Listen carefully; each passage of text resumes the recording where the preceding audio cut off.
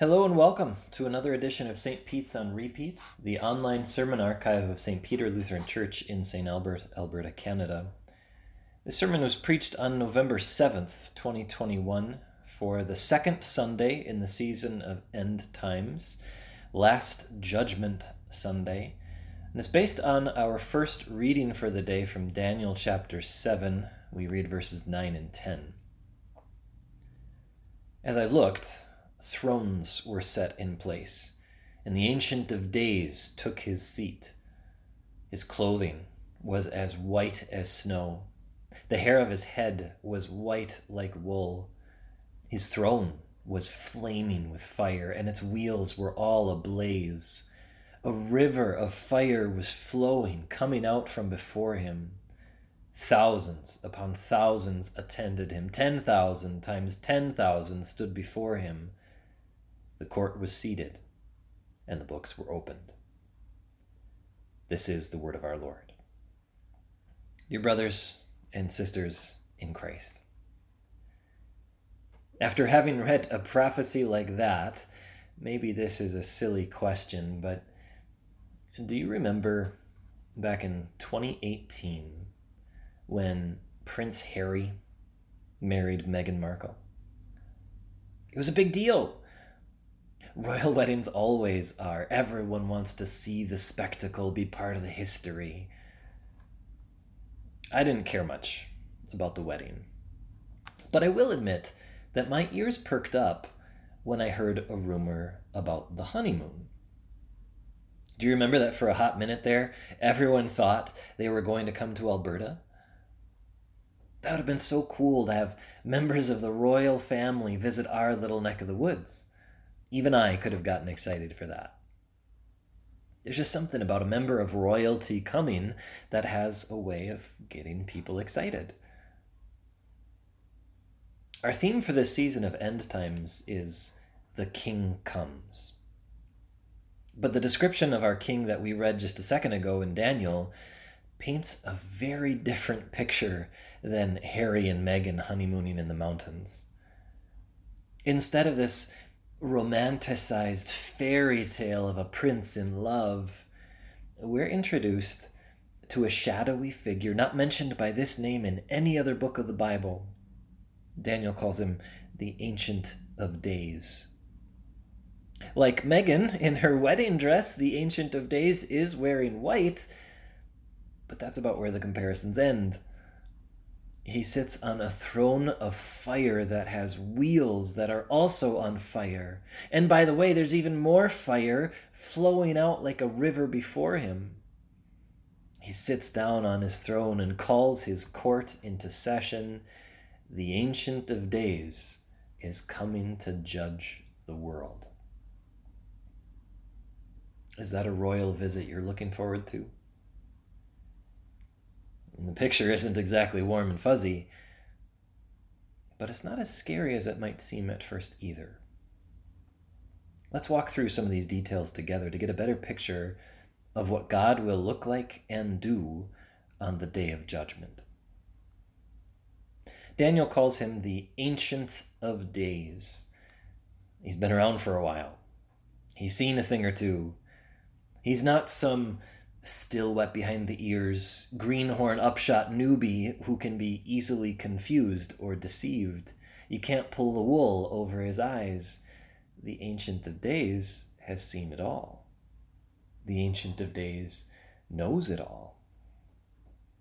Now that's an excellent quality to have in a judge. That's what the Ancient of Days is coming to do.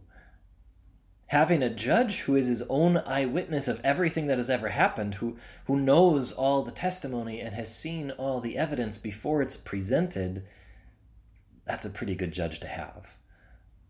You know you're going to get justice from a judge like that. He's not going to be fooled because he has all the facts. Daniel goes on with his description. He says, his clothing was as white as snow. The hair of his head was white like wool. More than just a sign of age, which would be fitting for the Ancient of Days, this white hair and these white clothes are symbols of purity. Again, that's a perfect characteristic for a judge. You don't want a corrupt judge. You don't want a judge that can be blackmailed or bribed. You want a just judge, one who knows the law and keeps it, a defender of everything that is good, who is the embodiment of good himself.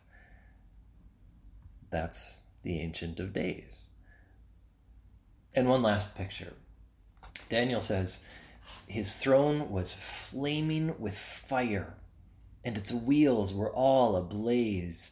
A river of fire was flowing, coming out from before him. Daniel really wants you to know that there's a lot of fire here. What does fire do?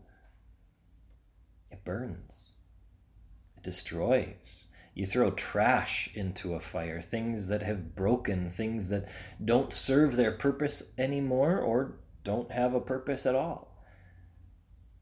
This triple repetition of the blazing fire surrounding and flowing from the Ancient of Days is easily the most terrifying part of this picture, because it reminds us of the severity of condemnation. You don't want to be on the bad side of an all-knowing, pure judge who cannot tolerate impurity and who is thrown in fire, ready for destruction. That's what the Ancient of Days looks like, according to Daniel.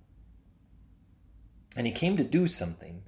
As Daniel says at the end of this text, the court was seated and the books were opened. The Ancient of Days is coming to judge the world.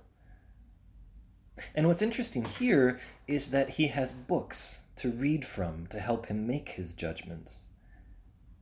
Daniel doesn't go into what these books say, but there are other Bible passages that use this same picture. Like this one from a vision given to John in the book of Revelation. John writes, "Then I saw a great white throne, and him who was seated on it, and books were opened. The dead were judged according to what they had done, as recorded in the books." These books in Daniel's vision could be the same thing. A record of everything that you have ever done or said or even thought. And if God had a printout of everything you've ever done, said, or thought, would you want him to read it out loud for everyone to hear? I'm sure there are things you've done that you're glad only a select few know about. But God knows every detail. There are things you've said, muttered under your breath, that even you cringed at after the fact. God could repeat them, word for word. There are thoughts, embarrassing, shameful thoughts, thoughts you didn't invite into your head, that God not only knows, but will use when he judges you.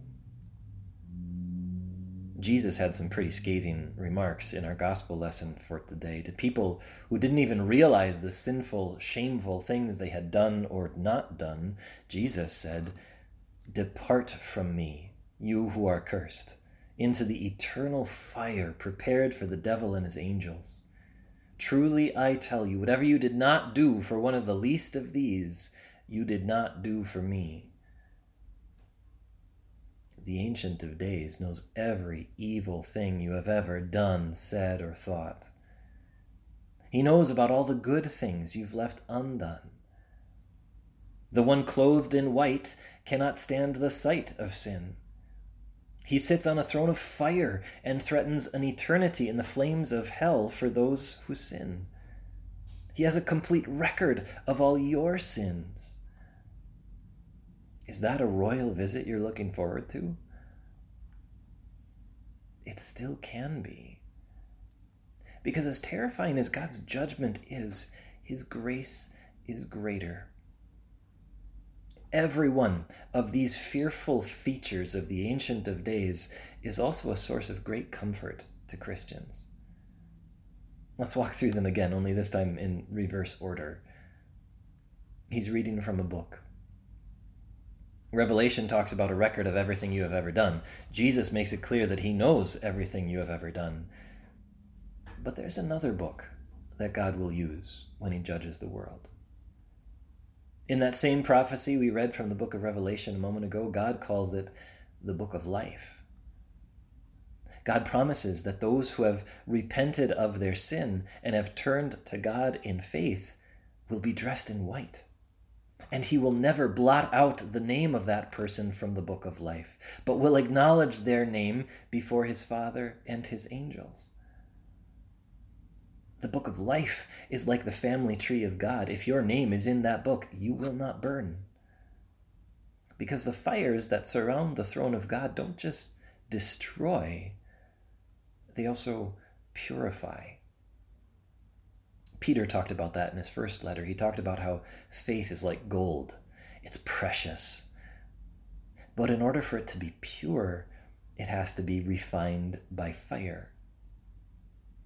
Fire burns off all the dross, the impurities, the imperfections in the metal. It's a strong and violent process, but the result is pure gold. Similarly, you and I will have to face trials and grief of all kinds, including standing before the Ancient of Days and hearing exhibits A through Z of our sin be read for all to hear.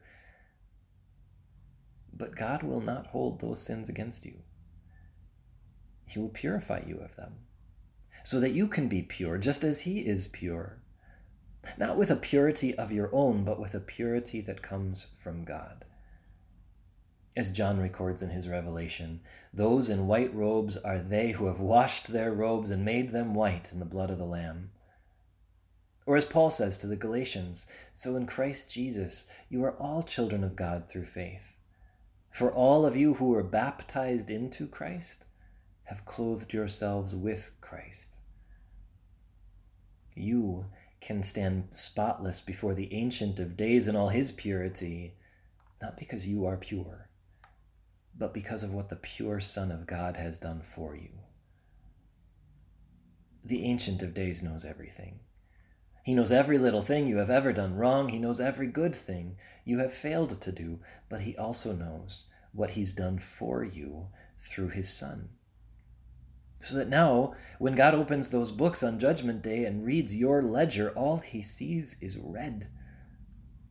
Not like an accounting book where all the debts are listed in red ink. No, the red the Ancient of Days sees in that book is the blood of Jesus, shed on the cross to cover over all your sins. When Jesus judges you, he doesn't judge you on the basis of what you have or have not done. He judges you on the basis of what his Son has done for you. And for us who face an eternity, either in everlasting joy in heaven above or undying flame in hell below, there is no greater comfort than to know that the one who will open that book to judge you is the very same one who sent his Son to save you. If Judgment Day were all about whether you could stack up more good than bad in your life, then this picture of the Ancient of Days would be terrifying. But because we believe in a God who saves, we have no need for fear. Instead, we have hope and confidence and comfort. Not because of what is written in that book about what we have done, but because of the one who holds that book, and because of all that he has done for us. May we never fear Judgment Day, but say with Christians of every generation, "Come, Lord Jesus, come quickly."